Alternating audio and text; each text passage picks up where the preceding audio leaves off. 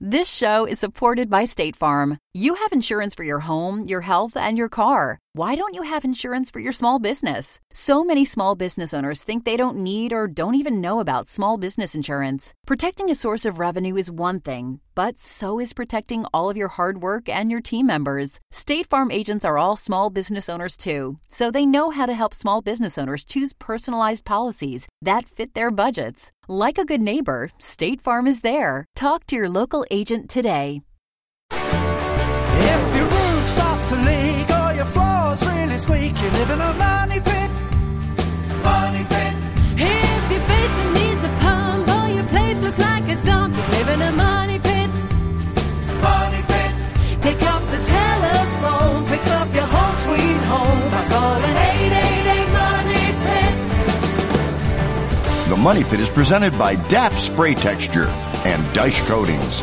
Now here are Tom and Leslie.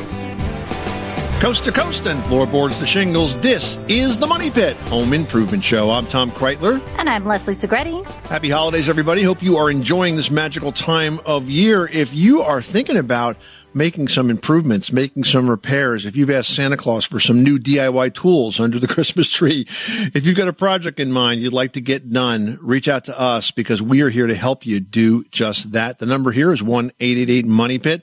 Or post your questions at moneypit.com/ask. Coming up on today's show, we're going to talk about icicles. Now, most people, when they see icicles hanging off the edge of a roof, go, oh, how pretty. Aren't they nice?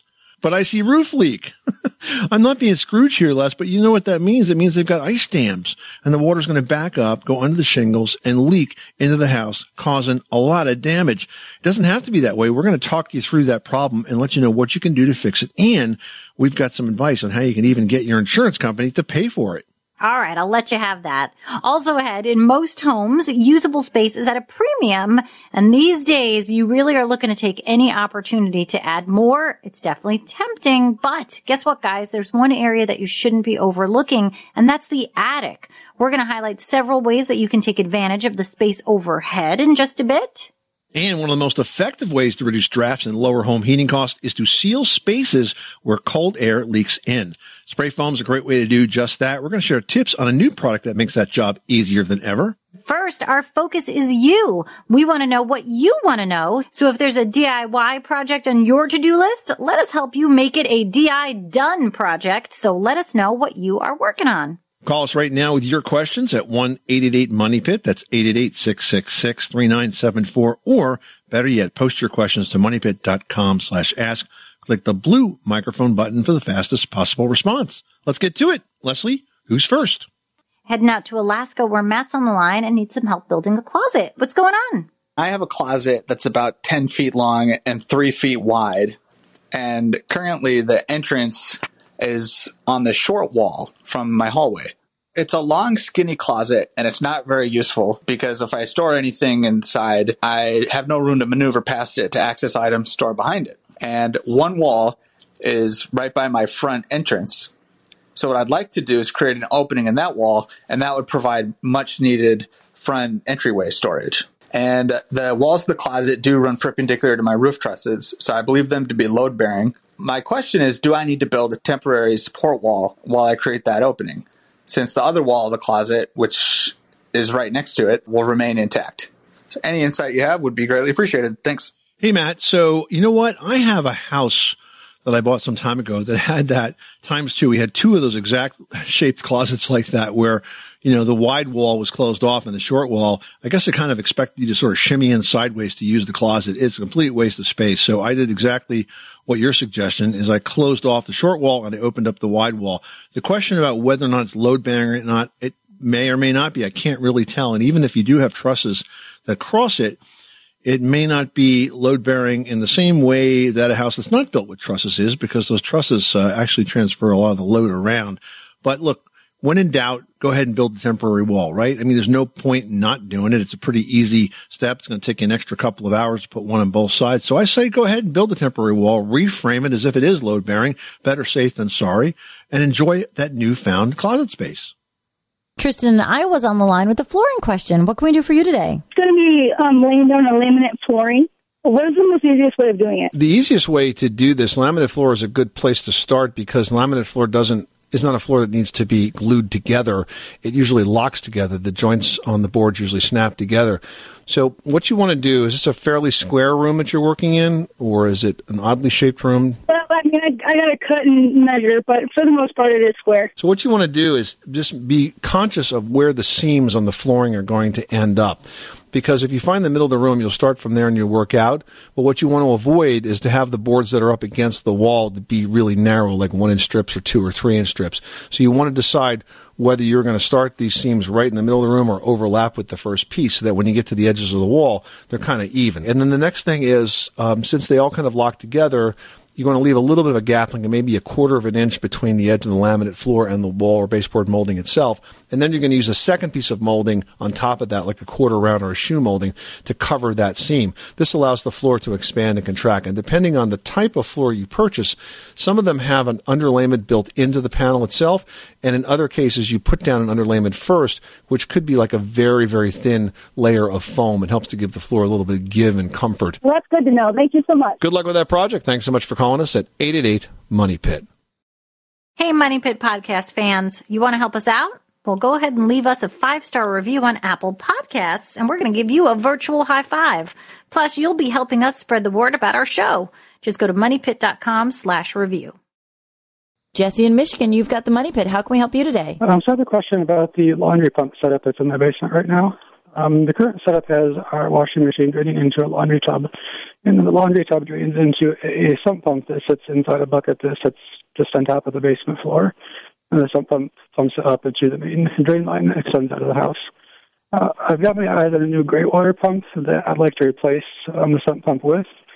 And the gray water pump has a vent location that says it has to be connected to a vent system for the pump to operate correctly. And so I'm wondering if that vent system, do I have to somehow connect that to the main vent stack in the house, or can I just hook up some sort of new vent system in the basement? I'm a little unclear on what to do with that aspect of it. Okay, so first of all, the entire assembly that you just described to us is not done correctly. You're not supposed to be draining laundries into sumps in any way, shape, or form. Your idea of putting in a gray water pump, however, is the right way to go. And then, of course, you would discharge the washing machine into that gray water pump. It would be float actuated, and it would lift the water up high enough to drop it into the main waste system for the house. And yes, it is supposed to be vented as well.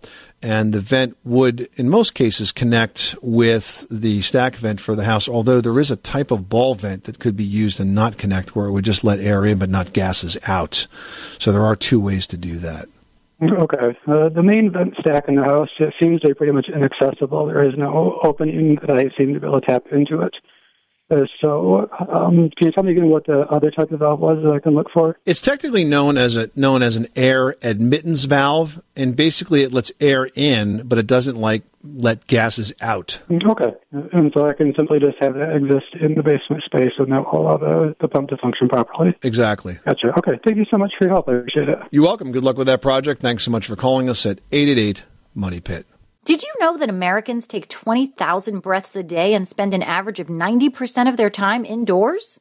That's right. And according to the EPA, the level of indoor air pollutants can be 2 to 5 times higher than outdoor air, and occasionally more than 100 times higher. Plus, every spring we get socked with allergens too. Well, Air Doctor is an air purifier that filters out dangerous contaminants like pollen, pet dander, dust mites, and mold. Their Ultra HEPA filter has been independently tested to remove 99.99% of tested allergens, including bacteria and viruses. That's impressive. Now, Air Doctor also comes with a 30-day money-back guarantee, so if you don't love it, just send it back for a refund minus the shipping. And they're offering a special discount to Money Pit listeners. Just head to airdoctorpro.com and use promo code MONEYPIT, and you'll receive up to $300 off air purifiers. Exclusive to podcast customers, you'll also receive a free 3-year warranty on any unit, which is an additional $84 value. Lock this special offer in right now by going to airdoctorpro.com and use promo code MONEYPIT. That's airdoctorpro.com, promo code MONEYPIT. All right, time to talk wallpaper with Nora. What is going on at your Money Pit? Well, I have a lovely wallpaper that looks great except for some of the seams. like about half of them are curling up a little bit, and I haven't been able to find a good product to keep them flat. I'm looking for a product that I can use because I hate to have to strip off that whole wall's worth of wallpaper just because I can't keep the seams flat. Is it just in that one area, or is it in multiple spots around the room? It's multiple spots across a load-bearing wall in the center of the home. So it just seems to be that whole wall, because that's the wall I put the wallpaper on for an accent. Is it in sort of the same spot, the same height across the wall? I'm just trying to figure out if there's something maybe weird going on with the wall. Yeah, because I have wainscoting down below. Okay. And then wallpaper above. And so it's the seam up the wall where the wallpaper is. Right. Is it the vertical seam or the seam where the bottom of the paper meets the wainscoting? Vertical. The vertical seam where the two pieces meet together. And it's happening at every panel? Pretty much across the wall. So that's a lot. So, I mean, it could have been a couple of things. It could have been during the installation process, you just didn't get enough of the glue on the ends, and then it just kind of didn't adhere right, or you didn't bookmark it long enough so that glue sets up properly. But what you can do now is there's several seam repair products, and I know they're kind of annoying, but you sort of put that glue on, and then you do sort of re-roll over that whole area of the seam until it kind of adheres and sticks itself down. So hopefully that can repair it. But I'm just curious that it's happening over the entire room, if there's like a moisture issue or something else going on like at that wall at every seam. No, it's not the entire room. It's the one wall, correct? It's the one wall, because I do have a second wall, and those seams look fine. It's just that one wall.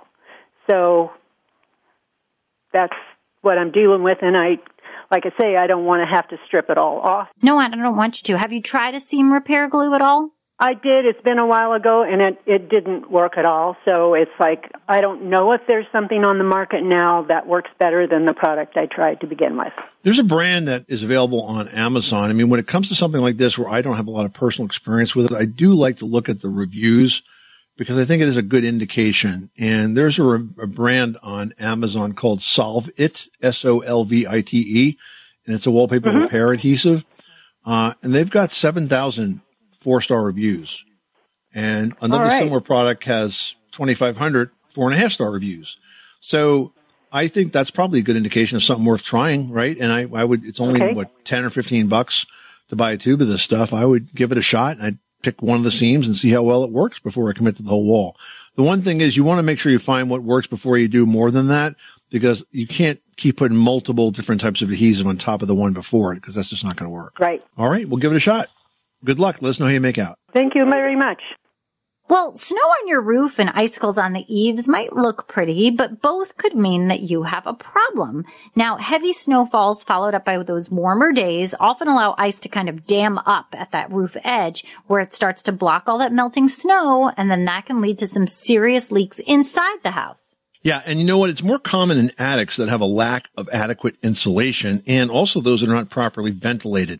So to prevent this, be sure your roof has plenty of vents. Don't block them off in the fall and the winter, and make sure you have good soffit and ridge ventilation. And if you plan to replace your roof soon, you want to also be sure to have the contractor install ice and water shield. Now, that's a roof product that gets installed along the roof edge, at the bottom edge, kind of at the overhang. It goes up under the first 3 feet of roofing, and it really provides an extra layer of protection against those ice dams. Yeah, now in southern climates, though, an ice and water shield underlayment can protect against leaks from heavy wind-driven rain, the type that you would get from a hurricane. And in that installation, it would cover the entire roof, and then the shingles are installed right on top of it. Yep, and this way, if the shingles get blown off, the ice and water shield is still attached, protecting your home until you can get back to fixing it.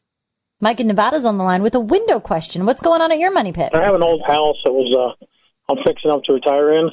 And it's got the old wooden windows in there that has a cross in there with like 4 panes.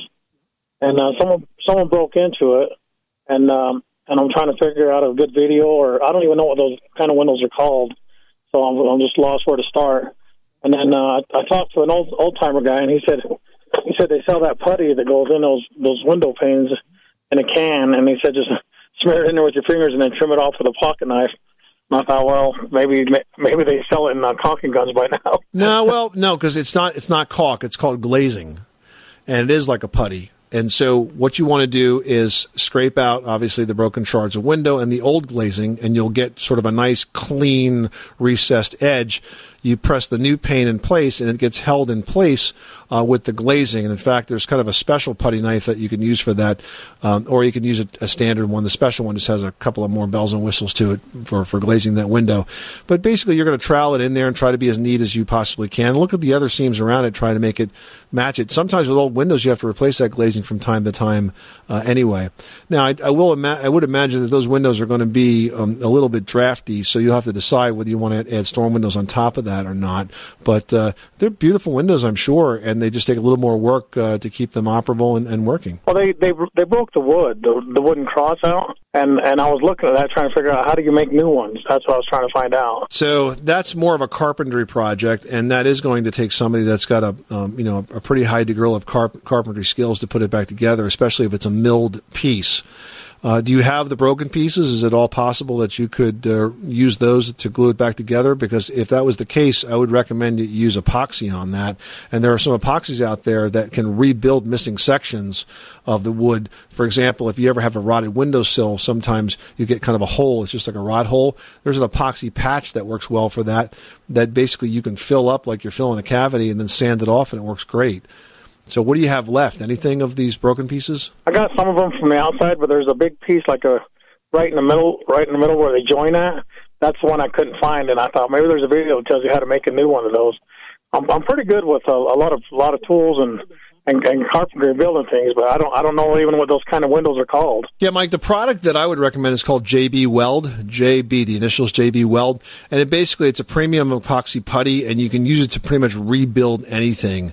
And it can sort of restore the structural integrity of that piece. So, again, I would try to put back together everything you've got, and the piece that's missing, perhaps you can rebuild with the epoxy putty, and then you're good to go. Marilyn in South Dakota is on the line with a cabinet question. How can we help you today? A galley kitchen. It's very small. We just live in a small ranch, but we put in quarter-sawn custom build cabinets with the crown molding to the ceiling, the French cabinets up to the ceiling, and or European style. And so we're going to be putting the house on the market, and my husband and I are having a little debate because I want to take them out and bring them with. They're quarter-sawn solid oak, and we put them in years ago where if we had to repeat this again now, it would be like 3 times the cost. And so I want to take them out, and I'm designing a new home, so I have the galley design sort of drawn in, and so we could put them basically in the same configuration with just a little bit more room on both ends for other living space. So I was wanted to get in your opinion on that. Sure. I mean, why not? You can basically disassemble it the same way that you assembled it. You mentioned that you have crown molding on the cabinets all the way up to the ceiling. That'd be the place to start. And I would take the doors off, take the molding apart, take the doors off next, because you don't want to have to work on those cabinets with the doors on them. So I would take the doors off at the hinges, carefully pack them and store them and label them so you know which cabinet they go to. And then just start taking the boxes apart. Start with the wall cabinets and work your way down to the base cabinets. And, the difficulty of the project is going to be totally based on how they put it together the first time. But hopefully you can get everything apart pretty quickly with just some, very gentle prying off of the molding and with removing of those cabinets the same way they were assembled. They were probably screwed into the wall. You should be good to go. I would be careful that the wall cabinets are usually also screwed together, and so you may have to pull out more fasteners than you expect, but I certainly don't see any reason you can't disassemble them, especially given the fact that they're good quality cabinets and that you feel like there's a place for them in the new home. I've been wanting to kind of call about this, but we weren't sure until we found out for sure we were going to be moving. All right. Well, it sounds like we've got a plan. Thanks so much for calling us at 888-MONEY-PIT. Everyone should know that drinking water is important to staying hydrated and healthy. Having safe, clean water is the last thing you want to worry about, but unfortunately, according to extensive research by the Environmental Working Group, 3 out of 4 homes in America have harmful contaminants right in its tap water. That's why we are thrilled to be working with AquaTrue. AquaTrue purifiers use a 4-stage reverse osmosis purification process, and their countertop purifiers work with no installation or plumbing. It removes 15 times more contaminants than ordinary pitcher filters and is specifically designed to combat chemicals like PFAS in your water supply. And they have water purifiers to fit every type of home, from installation-free countertop purifiers to higher capacity under-sink options. They even have a Wi-Fi connected purifier and mineral boost options. And its proprietary purification technology is independently tested by IAPMO to NSF and ANSI standards to remove over 80 of the most harmful contaminants, including chlorine, fluoride, arsenic, PFAs known as forever chemicals, nitrate, and many more. I can truly taste the difference when I compare it with my old water filter. AquaTrue saves you money also. Just one set of filters from their classic purifier makes the equivalent of 4,500 bottles of water. That's less than 3 cents a bottle. Plus, you'll save the environment from tons of plastic waste. AquaTrue comes with a 30-day money-back guarantee and even makes a great gift. And today, Money Pit listeners can receive 20% off any AquaTrue purifier. Just go to aquatrue.com. That's AQUATRU.com and enter code MONEYPIT at checkout. That's 20% off any AquaTrue water purifier when you go to aquatrue.com and use promo code MONEYPIT. Money Pit. This show is supported by State Farm. Insurance is a part of any solid financial plan. Making sure you have the important things in life covered is one of the best ways to give yourself a little breathing room when things go awry. It's important to protect not only your business, but yourself as a business owner and all current and future team members. State Farm agents know what it takes to run and protect a small business because State Farm agents are all small business owners and they live and work in your community. So they're deeply attuned to what's happening with other small businesses in your market. If you have a small business and are interested in making sure you're protected, reach out to your local State Farm agent to learn more about what you need. They'll help you find the right policy at the right price for your business. Like a good neighbor, State Farm is there. Talk to your local agent today. Alan and George is on the line with a roach question. You've already given me the creepy crawlies. What's going on at your Money Pit? I'm having to have a forced move. Okay. As of like 8 days ago. And so now I'm going into this other house, and it is just crawling with both American and German cockroaches. And you can understand them because of their accents? That's how you know. The bug man came in and sprayed, but I was not here, so I don't know where he sprayed. Well, I mean, I think at this point you have to trust that he knows what he's doing and see if he can get this under control. I mean, from an extermination perspective, whatever he's going to apply is going to kill both of them. I mean, the American cockroaches are bigger than the German ones, but they're still, pretty nasty. And, generally the advice on dealing with these things is to keep a clean house, a really clean house, and then to use baits and gels and powder insecticides. And you're better off having the professional do that because, frankly, they can get their hands on the stronger stuff that you can't. And they know where to put it. They know how much to apply, and hopefully it'll do the job of getting these things under control and completely eliminating them. And then perhaps when you move into this house, that plus improved hygiene, because it sounds like the last occupant was pretty sloppy and may have left food around or had leaks in their plumbing, things that can sustain these insect populations, that's not going to happen again. So I think you did the right thing, and it's just going to take a while for them to go away. Okay, would it do any good to bomb behind it, or will that? No. I wouldn't get involved in that. And I can't tell you how many times we read stories about those bug bombs blowing up houses, because there's a lot of people out there that think if one of those bug bombs is good, using 8 is better. It usually ends up with blowing out the front wall of the house or worse. So yeah, I wouldn't do that. No, I would just trust the professional. Let's just assume that the guy put the right material in. And listen, if you got questions, call the company up, ask them what they did, what they used. They should be at least leaving you information on what products they put in, and find out if there's a guarantee. If you see any more roaches, should you call them, and how long should you wait to make that call? Because it might take a couple of days for these things to settle down. All righty. Well, I appreciate y'all. Well, in most homes, usable space is at a premium, so any opportunity to add more space is absolutely tempting. And that's why the attic can be one of those tempting spaces to remodel. Now, the first thing to do is to check the height of the attic, determining your head-banging potential, by measuring from the floor to the highest point. If it's 7 feet or more, you can walk comfortably down the center of the attic. Then you can probably make a go of adding storage there. Yeah, now if this sounds like a job that you want to take on, it's highly advisable that you work with an architect or other design pro to help you work through the issues and then detail exactly what you need to have done. Now, beyond the basic design, you'll need to plan on improving the attic floor joists during the conversion by having sister joists installed next to their undersized siblings. Now, properly installed, These can span over load-bearing walls and support normal floor traffic.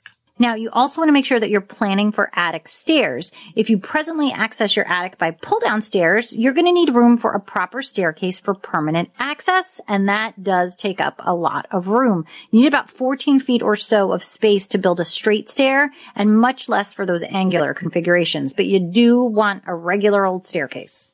Now, when we say finish, we're not talking about making this like finished living space, because in some parts of the country, if you do that, you need to add a sprinkler system as well. What we're talking about is finishing it off enough so it can adequately support your storage.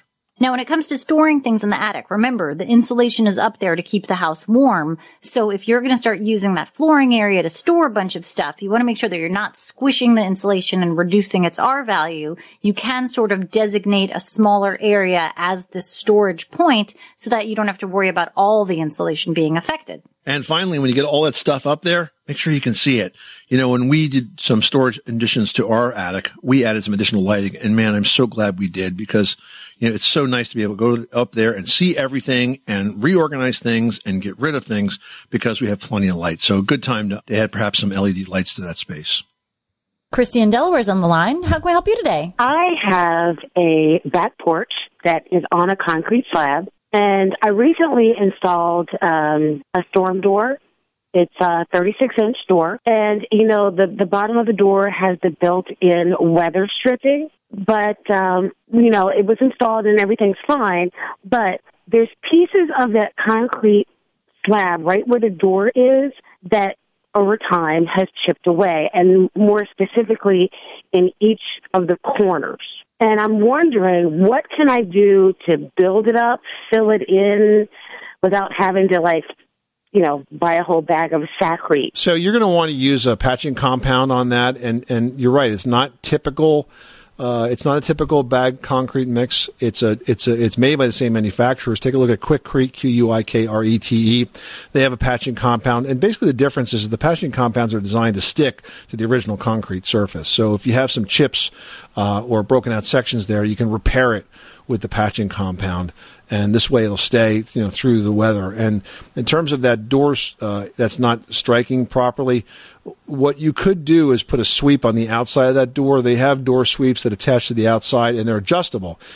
So that you can have one side be lower than the other, and some of them are rubber where you can actually scroll it, take a marker and like trace the uneven concrete surface to the bottom of the door sweep and basically cut it to fit. Yeah, because the problem that I'm having is, you know, little critters get in, you know, slugs, crickets, that kind of thing, and it's really not it's just the corners. I would do both. I would patch the concrete, and if the door sweep is still not in constant contact, I would replace it and then adjust it to fit. Okay, great. Good luck with that project, Christy. Thanks so much for calling us at 888-MONEY-PIT.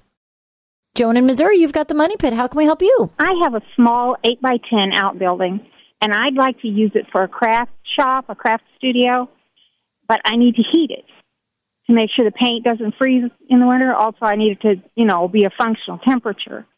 So I'm not really sure how to go about that. Okay, so first of all, can you get gas lines to this particular building so that you can use a gas heater? That would be doable. It would be doable. I mean, the other option is propane. Propane, yeah. We're not allowed to have propane where I live in town. Okay. So, I mean, if you can get natural gas lines run to that particular building, then what I would use is a gas furnace, and I would heat it the same way I would heat a house. Now, if it's one, is it one open space? Yeah, it's just a little tiny little building. So if it's one open space, you can probably put a small wall heater, gas-fired wall heater in there and insulate it as best you can, and I think that will be enough to keep it warm. Okay. Well, I'll give it a shot. Thanks a lot. Well, one of the most effective ways to reduce drafts and lower home heating costs is to seal spaces where that nasty cold air leaks in. Now, spray foam is a great way to do that, and DAP has just launched a new spray foam system that is perfect for builders, remodelers, and serious DIYers like you. Yeah, it's called the Touch and Foam Professional Wall and Cavity Foam. And now Touch and Foam, it's portable, it's self-contained, all one-component polyurethane foam dispensing kit, and it's perfect for sealing gaps in wall and floor cavities, as well as your attic, your basement, and even crawl spaces. Now, here's the key difference between this product and what's out there now. Unlike the two-part spray foam systems, these require mixing separate components. DAP's wall and cavity foam consists of only one container that has both the A and the B components already mixed inside. Now, this makes it a lot less complicated and an easier to use solution that can be applied in a wide temperature range of between 40 degrees and 120 degrees Fahrenheit. Yeah, and the kit is easy to use for both professionals and homeowners that are doing repairs, renovations, and even new installations. And they effectively air seal and insulate homes and buildings while enhancing the R value and providing Class A fire resistance. It's great for repairs, renovations, and even new installations. Yeah, I mean, it's a cool product. DAP's definitely revolutionized spray foam application with this first one-component broadcast spray foam. You'll find the DAP Touch in Foam system at Menards and select Home Depot stores, or learn more at DAP.com. Hey, it's Kaylee Cuoco for Priceline. Ready to go to your happy place for a happy price? Well, why didn't you say so? Just download the Priceline app right now and save up to 60% on hotels. So whether it's Cousin Kevin's Kazoo Concert in Kansas City, go Kevin, or Becky's Bachelorette Bash in Bermuda, you never have to miss a trip ever again. So download the Priceline app today. Your savings are waiting. Go to your happy place for a happy price. Go to your happy price, Priceline. Another day is here, and you're ready for it. What to wear? Check. Breakfast, lunch, and dinner? Check. Planning for what's next and how to save for it? That's where Bank of America can help. For your financial to-dos, Bank of America has experts ready to help get you closer to your goals. Get started at one of our local financial centers or 24/7 in our mobile banking app. Find a location near you at bankofamerica.com/talktous. What would you like the power to do? Mobile banking requires downloading the app and is only available for select devices. Message and data rates may apply. Bank of America NA, member FDIC. Mona in Wyoming, you've got the Money Pit. How can we help you today? I've got a garage that has a low spot in it up by the front tire, and the snow all comes off of it and then sits there. It doesn't drain out, and then it freezes, and then I have a skating rink. Oh, boy. Yeah, and I'm just wondering if there's anything that I can use to either kind of fill in that hole and spread it out, make it more level, or what would happen if I drilled holes down through it? Well, that was my first thought, Mona. If you were to fill this in, if I was to tell you how to fill this in, do you think that would allow the water to drain out? Probably not. Okay, that's what I was afraid of. Unless I filled it, quite a bit and then sloped it back. There is a way to do that. There are materials called patching compounds. They're epoxy in nature, or they're made of other materials that are designed specifically to adhere to the old floor. And so one thing you could do would be to basically re-level the floor using an epoxy patching compound to smooth out those areas. Another idea that comes to mind is that there are a number of garage floors out there that are modular in nature that can be assembled on top of the concrete and basically give you about an extra half inch of height. And the water, if it collects at all, would be kind of below that level. They're made to drain, they're perforated, they're durable, and they look pretty cool too. I'm thinking of one that snaps together and looks like tiles that can actually be quite a decor element as well and has more traction than the concrete would itself. And it would go over the low spot and still be level? And you would put it over the entire floor. You basically would redo the whole floor in the garage with this material. And so what about drilling holes in it? Do you think then I may have more water come up through? That was my concern. Probably not, because I think what will happen is it'll just clog up. I don't think it's going to be effective. I mean, I guess it's possible you could put a drain in there if you really drilled a big hole, but we don't know what we're going to run up against when you get through that concrete. No. Well, it's gravel underneath, but... Yeah, but it's a pretty big job, and if you were to drill it, I think you're probably just going to clog up. I don't think it would be an effective drain unless you actually, put a properly sized drain in there, and that's just a bigger project. If you think smoothing this out, that low spot's going to solve it, then I would just use a patching compound on it and try it. You got nothing to lose and see what happens. If you decide you don't like that, you could always go with a floor tile option after that. Do you have a tile option, a manufacturer that you would recommend for that? Yeah, Home Depot has dozens of these garage floor tiles. Now, they're not going to have them in the store, but if you go to HomeDepot.com and just search garage floor tiles, you'll see what the options are. Lots and lots of options, and some of them are quite attractive. Okay. Well, I appreciate your help. Thank you very much. Well, you're very welcome. Good luck with that project. Thanks so much for calling us at 888-MONEY-PIT. Corinne in Pennsylvania reached out to Team Money Pit and says, the black flexible spacers between the 3 big concrete slabs that make up my driveway are brittle and coming out. How can I replace them? What do I use? And can I do it myself? Yeah, you can definitely do it yourself. So those spacers are designed because you can't just pour a continuous slab. If you did, it would expand and contract and crack. So those spacers are put in to give it a place to move.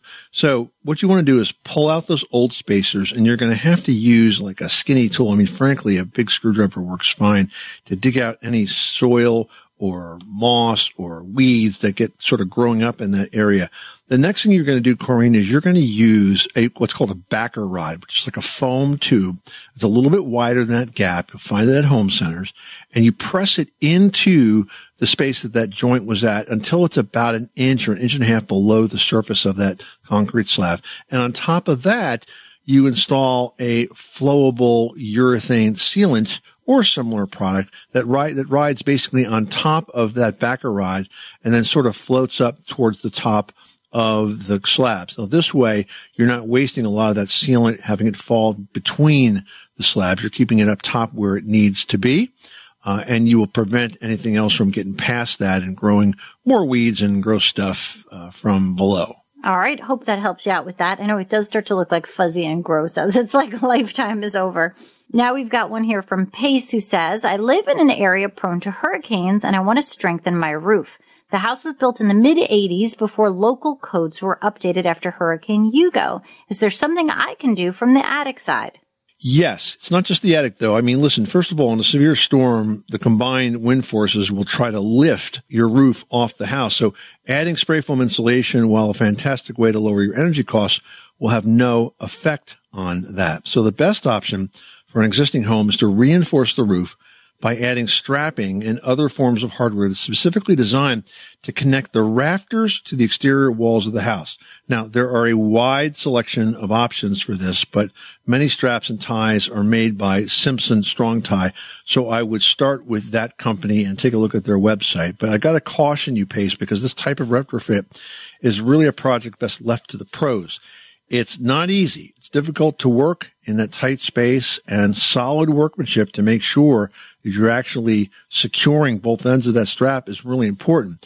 Now, much of this will be a lot easier when you have to replace your roof, but you don't want to chance it. So have a pro tackle the project sooner rather than later. Now, Pace, earlier in the show, we were talking about ice and water shield. And, yes, perfect to use in areas with snow and cold, but also amazing, as we mentioned, for southern climates where you're prone to hurricanes, wind-driven rain, and leaks associated with roof damage. So this is definitely a great opportunity for you here. Yeah, because if the storm was to maybe not take the structure of the roof off, but more commonly it rips all the shingles off the roof, leaves the house exposed to the water from the storm. If you have ice and water shield across that entire roof, it adheres to the sheathing and also stops rain from being able to get through it. So that's why in the southern climate, it's a good extra layer to have in between the shingles and the roof sheathing. All right. Good luck with your roofing project. This is the Money Pit Home Improvement Show, on air and online at moneypit.com. Hey guys, thank you so much for spending a little bit of your day listening to us. We hope that we've been helpful. We hope we gave you an idea or two to help you get on with your home improvement projects. If you've still got questions, we'd love to hear from you. Reach out to us anytime at 1-888-MONEYPIT or by going to moneypit.com/ask. But for now, that's all the time we have. I'm Tom Kreitler. And I'm Leslie Segretti. Remember, you can do it yourself. But you don't have to do it alone.